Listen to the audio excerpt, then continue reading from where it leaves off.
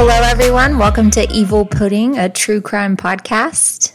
I'm your host, Courtney. And I'm Patrick. Welcome back. Yeah, again. This episode would have been out a whole lot sooner, but we spent 2 hours recording it last week and went to edit it, and the audio was just trash. Computer decided to change a whole bunch of settings on itself, and we didn't know that until we listened to it. It's a ghost. It's a ghost. Doo-doo. I couldn't fix it. A pod lab ghost. Yeah. Evil Pudding pod ghost. Anyways, that's some heartache right there. Like having a good episode, recording it, and then... Coconut is not happy that we have to re-record it. No, she's not. She's unhappy in general. That Coconut is our dog, by the way. And she is a Great Pyrenees, and they are bred to basically live outside and wrangle wild livestock and stuff. She won't go outside if it's wet. It's been downpouring here all day, and you have to literally take her out with an umbrella and give her a snacky. She's also sad because it warmed back up because it was freezing temps last week. She loves the cold. And she was just staying outside. Oh, she's in her element, but it can't be damp. It has to be dry cold. It has to be a dry cold, and she just lets the breeze blow through her hair, and she's a happy camper. Pretty much. But anyway, I digress. Let's go ahead and get right into it. Yeah. Usually, Patrick, the cases are a surprise to you, but unfortunately, we've been through this. I know this one. You know this one because we recorded it once. Listened to it 3 days ago. So let's try this again, shall we? Let's do it. Unfortunately, we are dealing with the murder of a child today, you guys, which you know that we hate covering. But I felt that this one was super important to shed some light on. On November 14th, 1997, 14-year-old Reena Virk was invited by her two so-called friends to a party with the cool kids behind the Shoreline Middle School in Saanich, which is a municipality in Vancouver Island, British Columbia. I want to say Sandwich every time you say it. I do too. It was so funny you said that because that's how I remember how to pronounce it, is Sandwich, but it's Saanich with an N. So we're in Canada today. Canada. Back to Canada. Reena, a troubled teenager who had withstood years of relentless bullying and was just seeking acceptance, she happily attended this party. It was a decision that would ultimately result in her brutal murder. It was after this party that a group of over 16 teenagers, all between the ages of 14 and 16, so children, would collectively swarm Reena, attacking her. Not just attacking her, but torturing her in ways that would make a seasoned adult criminal shudder. And ultimately, Reena would end up dead, murdered in the most horrific of manners. Later, when Reena's battered body was discovered, an autopsy determined that her cause of death would be drowning. However, any one of the numerous head and bodily injuries that she had sustained prior to her drowning would have been enough to kill her. So who was Reena Virk, and what would drive a group of children to kill one of their peers in such a vile and brutal manner? Today we will be discussing the extremely sad case that shook the whole of North America in the late 90s. A case of extreme bullying, the likes I have just never seen before. And I have to warn you, this one is going to shake you to your core. It's tragic from start to finish, and although it's a tough listen, this case will surely stick with me forever, as I'm sure it will you.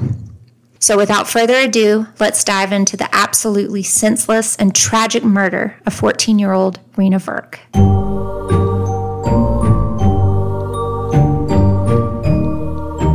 Reena Virk was born on March 10th, 1983, in Saanich, British Columbia. Her mother, Suman, was from an Indo-Canadian family, and her dad, Manjeet, was actually an immigrant from India. That's crazy because she would have roughly been the same age as us. Yeah, that was the year I was born. It's a good year. And what I thought was actually kind of sweet, Suman had been raised as a Jehovah's Witness, so when Manjeet met her, he was so smitten with her that he converted. So you have to be in love to change religions, in my opinion. Oh, for sure. Now, Reena was the eldest of 3 children, and she was raised in a quiet middle-class suburb called View Royal, which at the time was predominantly an upper-class neighborhood. According to the book, Kids Who Kill, which I know it's not a wonderful name, but I'll link it in the show notes. Quote, "For the first 8 years of her life, Reena is a happy child. She is loud, boisterous, and outgoing. However, around this time, she starts putting on weight, and children at school begin to tease her, and she finds herself on the fringe with new friends, a scenario that follows her into her adolescence and high school. The more her peers bully and ostracize her, the more she craves their acceptance and yearns to belong." So, like many of us, Reena didn't feel as if she fit in, and one could argue that she, in fact, did not fit in, but more than just because of her weight.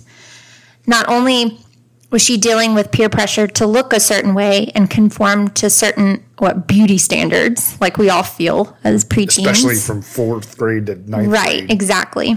Her Indian family lived in a predominantly white neighborhood, and they were also practicing Jehovah's Witnesses. And that was not too common in that area at the time.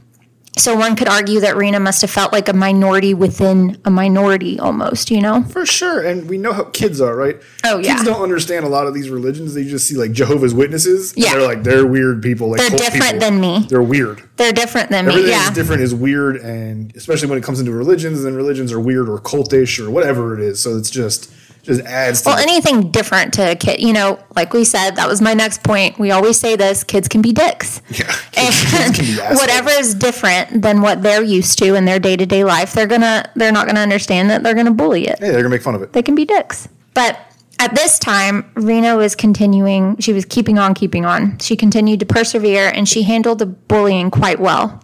See, Reena really wanted to become a nurse one day, so she decided to channel all of her energy into volunteering at a hospital and reading to the elderly patients and young children. And her favorite patients were the babies and the toddlers, of course. She loved kids, and she was so good with them. But as the bullying escalated at school, Reena's bubbly, sweet personality began to morph into an angry, moody, and angsty preteen. And eventually, Reena just slipped into a full-on depression.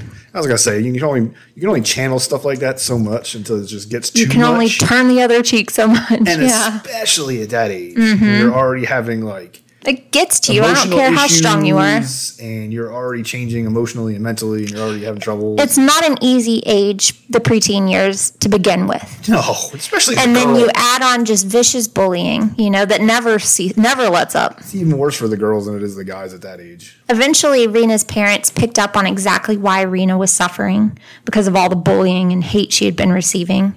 So in May of 1994, the family actually picked up and they moved and transferred Reena to a different school called Burnside Elementary. And they did this in hopes that things would improve for their daughter and the bullying would stop. So they actually uprooted their lives and the other two kids, and they said, look, we're going to try somewhere else. You know? And the other two kids are younger, so they're early elementary at the latest. So, I mean, they tried to do what was best for her to give her a good start so she wouldn't. Absolutely. It says a lot for them, in my opinion. They're willing to uproot their lives and move their child to try to give her a fresh start. So freaking story says a lot about them. And for facts. And for a while, things were looking up, and Reena was slowly starting to become more like her old self. She had even found a few new friends, and Reena's parents felt that things were getting back to normal. However, the children at Reena's new school began to bully her relentlessly yet again. And unfortunately, her new friends turned against her. Reena and her family were once again distraught, and in 1996, Reena graduated elementary school and began attending Colquitt's Middle School, I believe is how you say it. So she went on to junior high school. Yep. And it was here that Reena started to hang out with the, quote, cool kids. You know, we all know the type. Oh, yeah. They stay out past their curfew. They drank their parents' stolen liquor or wherever they can find it. They smoke some cigarettes and maybe some weed here and there. You know, that kind. I know that kind all too well. Well, Reena began hanging out with her newfound friends, and as you can imagine, her parents greatly disapproved, as many of us would. But in Reena's eyes, these kids had something she didn't. They had the freedom that she was craving. Remember, her parents are strict Jehovah's Witnesses, so there was no staying out past curfew and no substances allowed, right? Yeah, and culturally too, they're also both Indian, so you don't know, culturally sometimes Indian families can be stricter or certain cultures can be stricter than others. Right, so more you don't strict. know if that on top of the religious beliefs was making it even more strict for her. Right, and I could say for us as parents, that behavior wouldn't fly, and we're neither Jehovah's Witness nor anything else. It just wouldn't fly with us, as most parents, I would assume. Of course, but the story lends itself to maybe that they were stricter just based off of their religion, or their cultural beliefs, or whatever it may be. Well, Reena confided in one of these friends, and she expressed just how much she wanted some more freedom at home. As every junior high kid does. A very typical feeling that most teenage girls have. I'm sure she isn't the first one to complain to her friends about her strict parents. Literally, we have one in the other room that does this. And, I remember doing that. However, this friend told Reena, hey, if you called child services, so like their CPS, and tell them that your parents are abusive, then you won't have to deal with your parents anymore. Horrible idea. Give the child a reason to call child. I wouldn't. But I would want to give the child a reason to call child services if they did something like that. That's insane. Gracious. Do not recommend that. But unfortunately, Reena not only took this advice, but she took it a step further. Reena made a mistake here. She told authorities that her father had been sexually abusing her. Reena was taken from the Virk household and sent to live with her grandparents, and Manjeet Virk was actually taken into custody and interrogated. I do want to get this out of the way, just because when I was reading about this, I was like, oh my God, did he? It is very clear that Manjeet was eventually cleared of all abuse charges, sexual and otherwise, and Reena would later on admit to lying to the authorities. Yeah. I just wanted to go ahead and get that out of the way. But that's early on. The thing about that is once you put it out there, that's not, you can be clear of the charges, you can be dismissed and everything's not unfounded, but it's out there now. As you well know, because this story, we go back into it down the road. It's out there. It doesn't matter. It's out there. The damage is done. And we're not victim blaming it all. This girl was 13 years old when she did this. No, but she made a mistake. Now he's out there that even if he never did, and it's cleared that he never sexually or otherwise abused his daughter, it's out there that he did. Yeah, and she was desperate, looking for approval, and she made a mistake. And this is not victim shaming at all. It's just very much part of the story, and you'll see why. That's out there. It is. It's upsetting for everybody. But we're upset by this, but you can imagine the state of the Virk family now. They were just in shambles. Reena, now 13, she just went ahead and continued to live with her grandparents for a time while her father was under investigation. But much to Reena's dismay, her grandparents also had fairly strict rules. She had a curfew and restrictions there as well, and she didn't like that. No way. You mean the parents that raised the parents that were putting restrictions on her had restrictions? Right. So Reena told her social worker that she no longer feels comfortable living with her grandparents, and the authorities responded by moving her out of her grandparents' home and into a foster home in West Victoria. Yeah, this part of it, I get that she wants more freedom, but I never understand it because it's like, what do you think is going to happen to you? You're eventually going to end up in a group home. That is not somewhere you want to end up. But she didn't know that, She didn't know that. She knows that the kids, and spoiler alert, the kids that she's hanging out with at school, they live in a group home and in foster care, and they have freedom. And she looks at that as the ultimate goal here. She just wants freedom to go and hang out with her friends when she wants, Well, one evening, Reena came back to her foster home from being out late with friends, and she tells her foster mother that she had been assaulted on the walk home. So the foster mom does what anybody would do. They call the police, and the police look closer into the allegation, and they just find zero evidence that an assault had occurred. I believe what happened was Reena had been out. This is just Courtney's opinion, so take it with a grain of salt. I believed that Reena got home late and perhaps got in trouble. Oh, for sure. And she may have come up with a story. Because police, there was no mark on her. There was the description kind of, faltered here and there. And she's made up stories to get what she wanted before. She didn't want to get in trouble for being late or breaking curfew. So she's like, oh, yeah, I got jumped. Yeah, I think that's what happened. But it was after the police investigated the alleged assault. When that turned up empty, the allegations against Reena's father, Manjeet, were officially dropped, and Reena ended up now coming clean and confessing that she had lied to authorities about her father's abuse in order to get more freedom. So after this, Reena decided to go back home and make amends, and her parents agreed to take her back, and they could all work on rebuilding their relationship. Right. But unfortunately, Reena was still hanging out with the same rough crowd as before. She even told her parents that she belonged to a gang. Of course, there's no proof that this was ever the case at all. And this did force Reena's parents to become even more strict with her. Like, I'm not really sure what the goal was. The West Side Sandwich Gang? Well, knowing how to work the system, Reena wasn't going to put up with her parents' rules. So she announced one day that she wanted to go back into foster care. And in November of 1997, she was placed in the Kiwanis Emergency Youth Center in Victoria. And it is here that she meets two key players in the story, Nicole Cook and Missy Grace Pike. This was just 8 weeks before her death, by the way. Okay, so 14-year-old Reena is now living in foster care once again. But one Friday night, on November 14th, she decided to come home and spend the night with her family. I guess she's able to kind of bounce back and forth at her leisure. Which it's basically her choice that she wanted to be back to foster care, and her parents were probably like, hey, just, come back whenever you want. We want you home. Check in, yeah. They were probably just welcoming anytime she wanted to just hop by the house. The Virk family that night, they had dinner together, and then Reena she retreated to her bathroom to take a bath. And as she's running her bathwater, Nicole Cook, Reena's acquaintance from the foster care, calls and tells Reena that they're having a party and Reena is invited. However, this is odd because Nicole and Reena have been having some big issues, lots of drama in their friendship lately. Okay, so I'm going to kind of go over this drama. Spill the tea, please. Spill the tea. Okay, see, in foster care, Reena read Nicole's diary, which is a huge no-no. And Reena found Nicole's private phone book before taking it upon herself to call several of the boys listed in the phone book. In particular, one boy that Nicole really liked.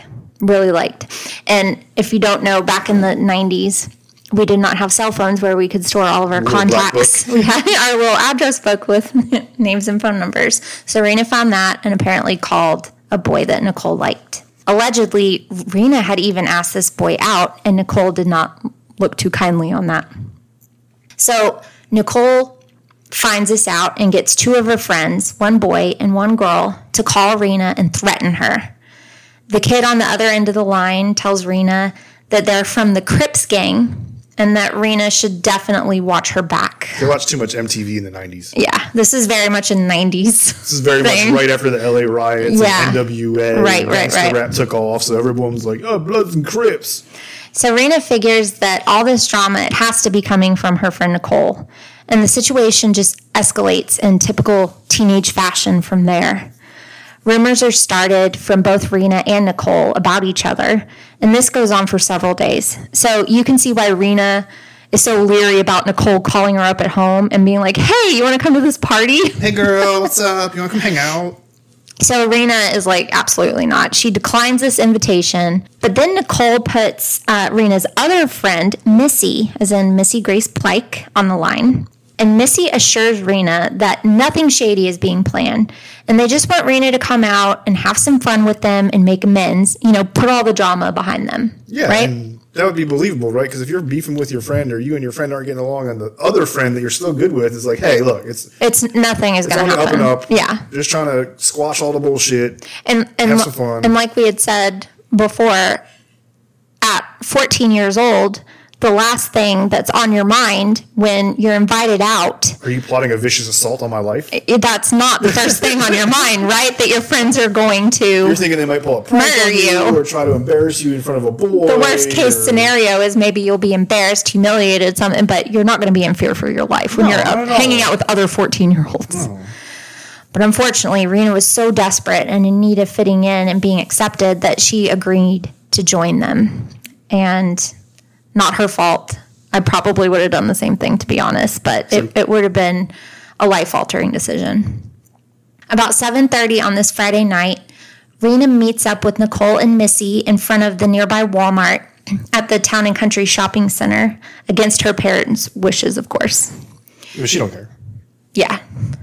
From there, the three girls take a bus to Shoreline Secondary School, or another junior high school, as we call it here, where an illegal party is being held on the school grounds.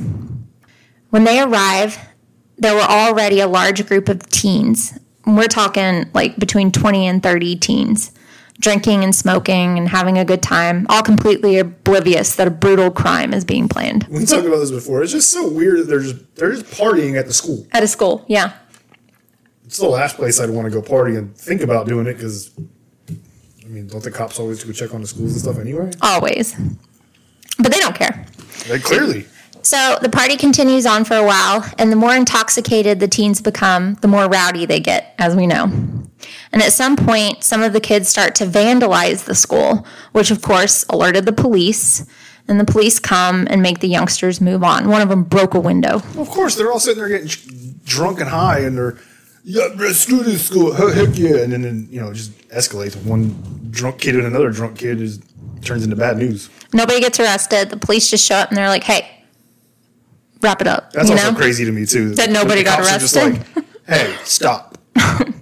So as everyone is dispersing, Nicole and Missy coerce Reena into buying them cigarettes, to which Reena agrees. Reena looks a bit older. She's taller. She just looks a bit older than them. So Reena goes and purchases a pack of cigarettes at a convenience store called Max, which is located right near the Craigflower Bridge. Reena, on her way back from purchasing the cigarettes, overhears a girl in her group named Kelly Ellard, remember that name, say something along the lines of, I'm only here tonight because I was asked to beat someone up. That's what Reena hears Kelly say. Well, Reena's antennas go up immediately, and she realizes that Kelly's most likely referring to her. And to avoid a fight with Kelly, Reena runs to a payphone outside of Mac's convenience store. At 9 p.m., Reena makes a phone call to her house from that payphone, and her little brother, Aman, answers, and she tells him that she's going to be home within the hour. And that's kind of unlike her, right? Yeah, hey, I'm going to be home. I'm just got to get the bus, and I'll be home. So she hangs up with Aman, and Reena then heads towards the direction of the bus stop to wait for the bus. As Reena's walking, Nicole and Missy catch up with her and insist that Reena go with them under the Craigflower Bridge to smoke a cigarette. Reluctantly, Reena agrees to this, and when she arrives under the bridge with Nicole and Missy, she sees a group of 16 teenagers, 14 girls and 2 boys, all waiting for her. She had effectively been led into a trap. Immediately, Nicole begins swearing at Reena, yelling accusations at her, accusing her of going through her diary and talking to boys that she liked. And then Missy Plight joined in and began to verbally abuse Reena. Nicole, she makes the first physical move.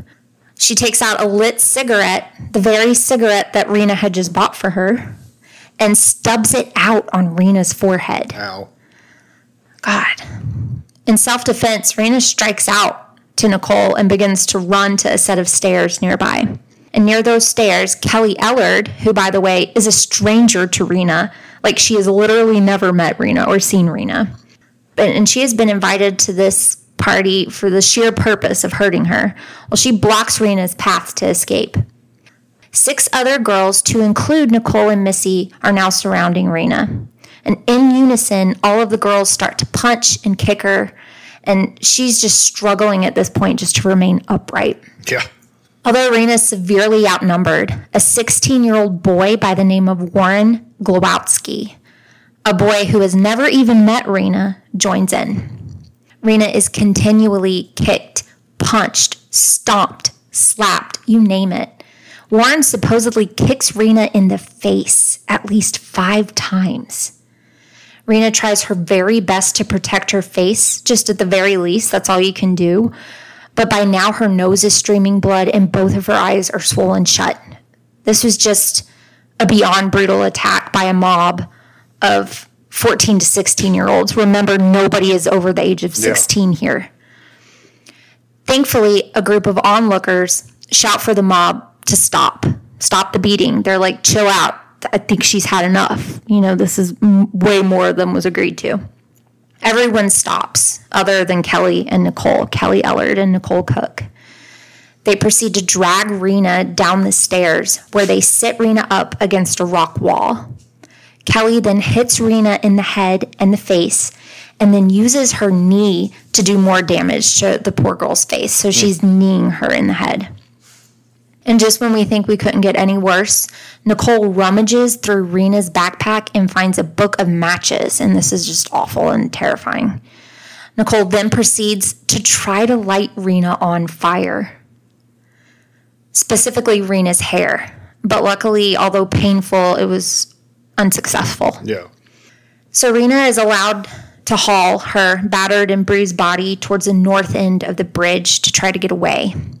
But guys, it's important to note here that 16 teenagers are now watching this horror inflicted on Reena, and not one tries to help her in any way. Not one. None of them did. But for now, the fight is over, and people feel like they have seen what they came here to see. They got their money's worth, so to speak. So people just start to leave and make their way back home and get on with their lives. Yeah. To include Nicole Cook and Missy Pike, the original instigators of the group. So Nicole and Missy leave. However, not everyone has gone home. There are 2 stragglers left behind, and those 2 are Warren Glowowski and Kelly Ellard. Remember, they don't even know Reena. They don't even know this girl. So they're standing there and they're watching Reena attempt to make her way to safety. And Warren claims that he looked over at Kelly, and Kelly kind of gave an evil smile back to him. He would later on say that, quote, he knew exactly what she wanted to do. The 2 asshole teens then approached Reena, and this breaks my heart, but Reena cried out to them to go away, and they said, no, we're here to help you. And of course, they absolutely had no intention of helping her. No. But they led her to believe that she had some hope. So Warren and Kelly held Reena's hands and led her down to the grassy bank right along the water. Kelly then told Reena to remove her shoes and jacket, which Reena did, most likely still thinking that they were going to help her. Right. But then without any warning, Kelly starts beating Reena yet again. And beating isn't a strong enough word. A coroner would later state, quote, the small intestines had come away from her muscle wall, and her injuries were more consistent with a car crash than a fight. That's crazy. Her body withstood some horrific damage. It's like a beating. So as if Reena isn't in bad enough shape, Warren soon joins in, and they take turns literally jumping on this poor girl's chest. So Reena's now laying down, face up, and they're crushing her chest, taking turns. Kelly then drags Reena to a nearby tree, grabs Reena's head, and smashes it into a tree trunk.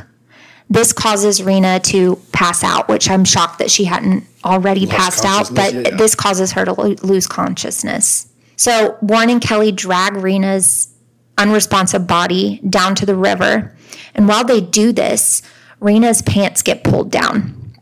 This pair of sick, twisted psychopaths actually take a second to make fun of Reena's body hair. Remember, they don't even know her. At this point, they're just doing all this for kicks. This is a sick thrill. There's no end game here other than getting a thrill. Exactly. They have no beef personally with her. They're animals. They're just enjoying the beating. As they submerge Reena into the water, the salt water starts to seep into Reena's open wounds, and the pain is so agonizing that it jolts her into consciousness, and she begins to struggle. But about this time, Warren spots some police cars up in the distance, so he begins to urge Kelly, hurry up, finish her off. He's telling her that so that they don't get caught, because Reena's now screaming, struggling. Right. Without a second thought, Kelly uses the palm of her hand, kind of the side of her hand, to smash Reena's windpipe. It would later be discovered that Reena's thorax was crushed up against her spine, which is vicious. That's awful. Then, in a final act of cruelty, and I can't even fathom this, Kelly rolls Reena onto her belly so that she's face first into the water, submerged in water. And get this, Kelly holds Reena's head underwater with her foot while she just smokes a cigarette. And after several minutes pass, Kelly releases Reena, who is now dead, and her body proceeds to float downstream. It's wild. Like, not even a human, like, animals don't even kill each other like that. No. It's just unfathomable, it's ridiculous. And they're only 15, 16 years old. They're children. Kelly Ellard, by the way, to my next point, is 15 years old, a child on paper, but seemingly just as evil as any of the adults we have ever covered on this channel. Anybody. And I'm sorry, I keep smacking my hand on the table, but I'm just mind boggled over this child. Yeah, it's ridiculous. This literal child acting like this monster. Well, she is a monster. She's a monster. So the next morning when Reena didn't come home, remember they were expecting her home within the hour.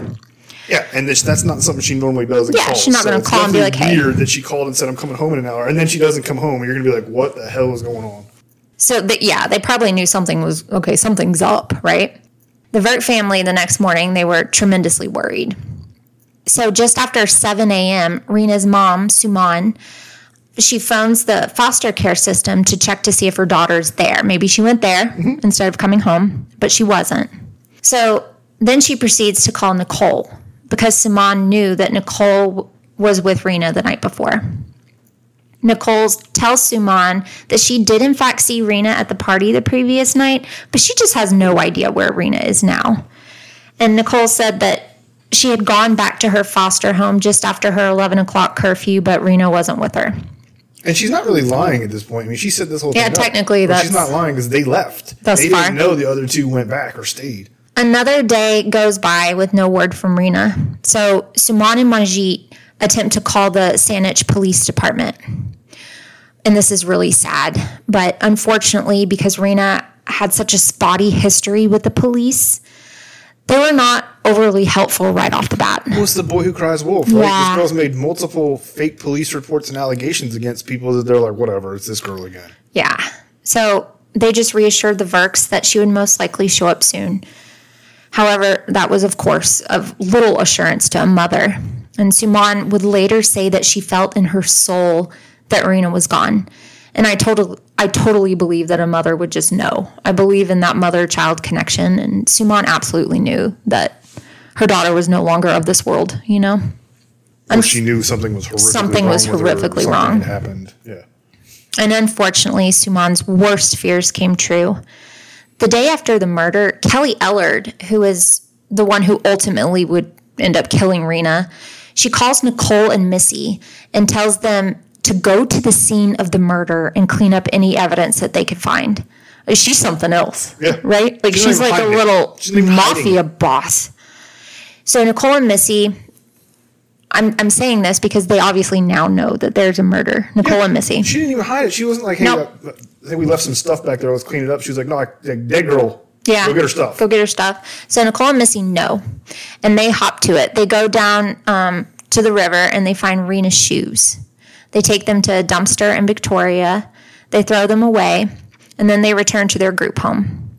So it's safe to say that although they may have not been present at the time of Reena's murder, they sure as hell knew about it after the fact and even assisted in attempting to conceal evidence. Now they're guilty of conspiracy after the fact or accessory after the fact. Okay, so the next Monday following Reena's murder, rumors are rampant around school about what happened to Reena. Everyone in school now knows, thanks to the efforts of Suman and Manjeet, that Reena is missing. Yeah, I mean, it's going to be a talk of the school how they jumped this girl, set her up and beat her ass, right? Yeah, so everyone just knows that, they're missing. And to your point, Pat, that may surprise you or it may not, that Kelly Ellard begins to brag in school that Monday that she had committed her first murder. And she tells anyone who would listen that it was her who would kill Reena. And she even divulges how she did it. Like, she's proud of it. But this is a hard pill to swallow for her peers. No one's believing her. And that's really pissing her off.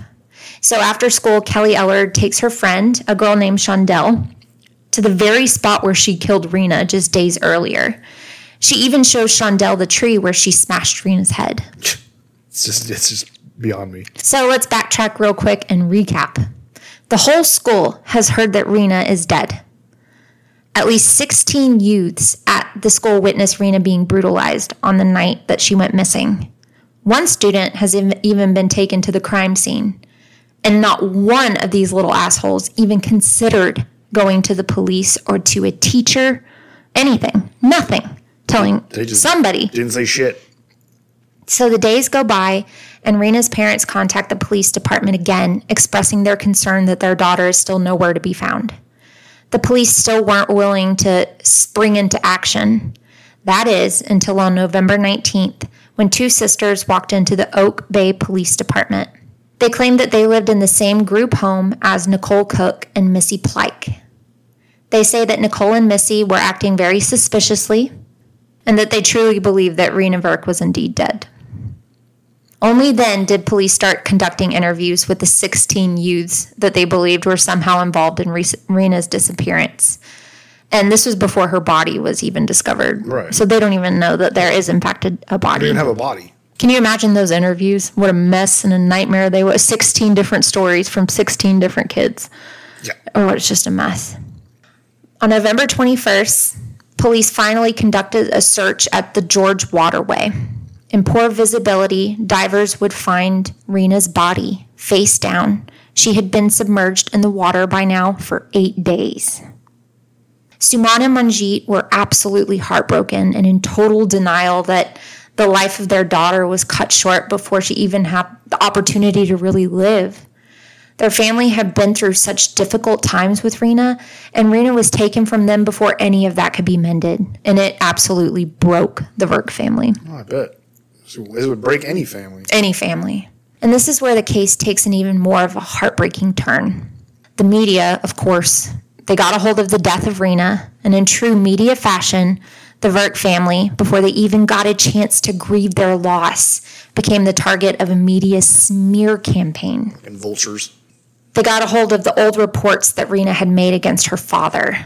So along with trying to wrap their minds around losing their daughter, they are now being ripped apart on TV and on the front page of local newspapers, not only for the abuse allegations, but for their culture and their religion. Like, I can't even imagine. It's ridiculous. Even their close relatives stopped speaking to them. Shameless. The media is... They're alone on an island. Their family's not even talking to them. It's going to be started on the media. They're truly in pure hell. They're being demonized during the most painful time of their life. And to add salt to the wound, Suman was asked to go down and identify the body of her daughter. And I know that this may be very typical, but it's just so painful to read. Well, Suman walks up, identifies Reena, and she asks the medical examiner if she can kiss her, and the request was denied. Yeah. And this shattered me. All of it just shatters me. But I know that was just like She's just trying to say goodbye to her. Yeah. Okay, so police conducted a series of interviews with the 16 kids that they believed were involved. And the Monday after Reena's body was discovered, 8 of the kids, ranging in ages from 14 to 16, appeared before the Victorian Juvenile Court, all facing a range of charges. Out of those 8, 7 of them were girls. 6 of the youngest were accused. They can't be named due to Canada's Young Offenders Act, but the media would soon dub them the Shoreline Six because the media likes to give bad people really cool names. Catchy cool names so somebody will read my story. Yeah. These 6 girls, all girls, would be charged with assault. However, it would later be revealed who the main offenders of these 6 were. Kelly Ellard and Warren Globotsky. They both faced murder charges. Well, they killed her. Yeah. So let's briefly get into the trials. Among the 16s charged with assault are Nicole Cook and Missy Plyke, the 2 masterminds behind the attack. Not the murder, but the attack. They planned the attack. They didn't plan her to murder. During the trial, all 6 youths, that's really hard to say, 6 youths. They had a joint trial. So Nicole, Missy, and the other girls, they all were tried together as a group. Neither Nicole nor Missy showed any emotion when evidence was being presented. In fact, they were seen yawning out of boredom during the proceeding. Regardless of their lack of remorse, they, along with the 4 other girls, were found guilty. However, the judge, for some reason, only sentenced them to 1 year in custody and 1 year probation with a 3-month credit for the time that they had spent in juvie awaiting their trial. So that's pretty light, especially to me since Nicole and Missy had helped conceal the murder after. Yeah. But you don't also, it doesn't go into a whole lot of detail that maybe they helped provide statements against Missy. Maybe, yeah. And they said they won't bring them up on conspiracy charges or accessory charges. Kelly, yeah. Or I think it's Kelly. Yeah. They won't bring them up on charges if they help her or help them, get the other ones. Right. Simone, Reena's mother, was asked about how she felt about the sentencing, and she replied, quote, "These girls have shown no remorse," end quote. But regardless of her feelings towards her daughter's assailants, she was seen hugging the accused families after the trial was over. She would later say, quote, "I told them I'm sorry. We all have to go through this horrible ordeal. They frankly have to work really hard to turn their children around." So she's a far better person. Oh, for sure. Than I would ever be. Fighting family members in the trial in the courtroom. Yeah, and you're going to see throughout the rest of this a great display of character on Sumon's part, for sure, to say the very least. Okay, so now for Kelly Ellard and Warren Glowatsky's trials, and this is a journey. So I'm going to kind of give you a timeline of everything that went down, and it's a lot, so bear with me, please. In June of 1999, Warren Glowatsky was tried and convicted of second-degree murder. He was sentenced to life in prison with no chance of parole for 7 years. Then on March 9th, 2000, Kelly Ellard was convicted of second-degree murder in an adult court, where she was sentenced to life in prison with no chance of parole for 5 years. But here's the infuriating part. In February of 2003, the British Columbia Court of Appeal announced that due to improprieties in the way Ellard was questioned during her first trial, a new trial would be ordered. So this means that Sumon and Manjit have to sit through this all over again. Whole new trial. Apparently, during her first trial, the Crown Court asked Kelly on the stand why witnesses would lie about her, and that's apparently impermissible. So a new trial was granted. Yeah, I mean, it's leading. It's leading. Yeah, it is. Circumstantial, subjective. I mean, it's just you're assuming. So Kelly Ellard had a second murder trial, and that began in June of 2004, and it goes on till the middle of July. And then, this is also infuriating, July 18th, 2004, a mistrial was declared in Ellard's second trial because the jury was deadlocked. Imagine Sumon and Manjit having to go through all of this all over again, but that's exactly what happened. And in February of 2005, a third trial was held, and in April, Ellard was found guilty of second-degree murder, but this time she is given an automatic life sentence with no parole for at least 7 years. And this was, in fact, a stiffer sentence than her original one, which is serendipitous, in my opinion. It's nice. So in prison, Warren Glowatsky, he did really well in prison.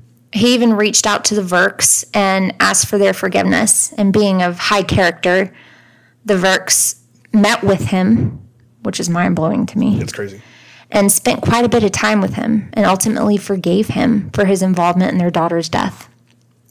On July 20th, 2006, after serving nearly 9 years of a life sentence, Warren Glowatsky was granted what's known as an unescorted temporary pass by the National Parole Board, which effectively moves him a step closer to becoming part of society.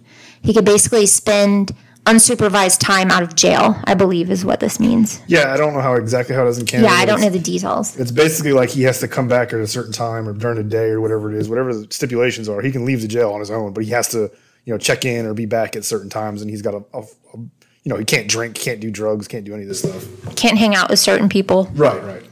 And the Virk family 100% supported this decision. Then in 2010, Warren was granted full parole. Sumon Virk was quoted as saying after Warren's parole, quote, "We don't want to hear anything else about him. I hope this is the end and he truly has turned his life around." And that's a very emotionally mature statement, if you ask me. Oh, yeah. She's phenomenal. But she's also just saying, don't ask me about it. It's done. Mm-hmm. That chapter's over with. And we'll kind of go back to that, so stick around. We'll circle back to that. But right now, let's get to Kelly Ellard. In 2006, Allard appealed her conviction and asked for a fourth trial or an acquittal. That meant that the Crown Court had the option to appeal, hold a fourth trial, or abandon prosecution altogether. The Supreme Court of Canada said no way, and they reinstated the second-degree murder conviction against Kelly Allard, which thankfully would put an end to Reena's legal case altogether. And this is a case that ended up spanning more than a decade, which is far too long for a family to have to go through this. Then in 2016, Kelly raised some eyebrows when, despite serving a life sentence, she turned up pregnant. The father was a man with gang links who was out on day parole when he was allowed to have intimate visits with Allard, conjugal visits, if you will. His name is Darwin Darazan, I believe is how you say it. And he was 41, and he was eventually granted full parole, but his parole had since been revoked after an alleged breach. But he was then released after serving out his sentence. Now, in 2017, Allard was up for full parole, but she was denied. However, due to good behavior, she was granted day parole, just like Warren was initially. And during this time, Kelly found herself pregnant with her second child. I'm not sure when Kelly is up for parole again, however. It's looking quite promising for her because the parole board feels that motherhood has had a positive impact on Kelly's life. Bullshit. And it seems that Darwin, her boyfriend, the father of both of her children, he continues, he's out and he continues to support Kelly and the kids. Last I heard, I know things change. So as far as I know, Kelly is currently still on day parole, and she now goes by the name Kelly Marie Sim. And she would now be 41 years old, I believe. Changed her name, trying to stay low. And as far as the other two victims of this tragic story, Suman and Manjit Virk, what became of them? Suman went on to speak in various schools in Canada about the dangers of bullying, drawing awareness to the subject in honor of her daughter, Reena. She and her husband were such front men for the cause, in fact, that in 2009, they received the British Columbia's highest honor, recognizing their contributions to community safety, the Anthony J. Holm Award of Distinction, which good for them. Yeah. After being presented publicly with the award, Suman says, quote, "I never thought we would be doing this type of work, but we felt very passionately and very strongly that we wanted to learn from our tragedy." In 2011, Suman was contracted by the Conservative government and asked to speak in support of youth justice provisions in the Omnibus Crime Bill, C-10. So she pushed political reform for years following the death of her daughter. But tragically, you guys, in 2018, 58-year-old Suman was eating at a cafe in Victoria when she began to choke. Her airways were blocked for several minutes, and as a result, Suman was unfortunately declared brain dead, and she eventually died. Yeah. And it's so unexpected, and it just shocked everyone, especially her husband. And remember, she has surviving children. You got two other kids. Heartbreaking. Yeah, Reena was the oldest. The Victoria Police Sergeant Paul Brooks, founder of Youth for Change and Inclusion, says of Suman, quote, Suman Virk's willingness to touch the darkest, most horrific side of her life so that the other youths could be inspired to change the world around them showed such a great strength of character. She talked of forgiveness and moving forward with grief. She was a great example of how to channel tragedy into something more positive, end quote. And I couldn't agree with this sentiment more. In fact, I'd like to mention that back when Warren was released on day parole for the first time, he tearfully walked out of the jail into the arms of Suman, who hugged him tightly and wished him well. She was quite the woman. And like I said, more of a woman than I would have been. More than most of us could have been. And I don't think we know as parents how we would, thankfully I hope we never know, how we would behave in that situation, but we could only hope to be half the person that Suman was. She's quite the inspiration. She just kept moving forward, But yeah, this one stuck with me, guys. Yeah, it's ridiculous because so many people had so many chances and so many opportunities to prevent this from happening. Yeah, 16 times over. This could have been stopped just at any moment. You know, at any point, Warren could have just pushed Kelly and been like, no, she's good. Just stop. Yeah. Any kid could have done that. Any kid could have pulled it away or helped her or walked her away. Before the murder, even the beating, somebody could have told somebody, anybody, and even an adult, a nearby adult, something. And then that carried on till after, when the rumors were going around school. Tell a teacher, tell someone, and it just never happened. And it also carried on to the bullying. At what point are you like, I gotta let up on these people? This girl, I'm making her life miserable. It was almost a game. Yeah, but they don't care. The ones doing it don't care. It's fun for them. We gotta raise our children to look out for this stuff. Well, they do nowadays. I mean, we're talking the 90s again. If any of us, hopefully, all of us that lived in the 90s remember the 90s were brutal. If you got bullied, you got bullied. You either learn to deal with it or you learn to fight back. One of the two. One of the two, yeah. You either took it and dealt with it, or you started swinging back. I mean, that's all there was to it. Yeah, and Suman, she was working for change, and that's absolutely what we need. I hope that we're better now. I know online bullying is a thing, but I hope we're in a better place than we were back then. I hope so. Especially for our kids' sake. Yeah, it's different now, though. Everybody's behind a computer screen now. Everyone's real tough behind a computer, but... Yeah, back in the 90s, you wanted to bully someone or talk trash about them, you had to be willing to get punched in the face for it. Yeah. But, we've covered a case before about bullying. I'll have to go back. I forget what we titled it. But it was a bullying case gone too far, and a young girl lost her life. And, this was that was 2 or 3 people involved. This was 16. That's crazy. And nobody said or did anything. That's mind-boggling to me. It's ridiculous. So, good God. Do better. Yeah. A little bit, please. But thank you guys so much for your patience and with getting this episode out. Yeah. We fixed the problem, though, so we're good. Speaking of do better, we need to do better. We're doing better now. But thank you guys so much, and we will be back and see you next time. We love you. Be good to each other.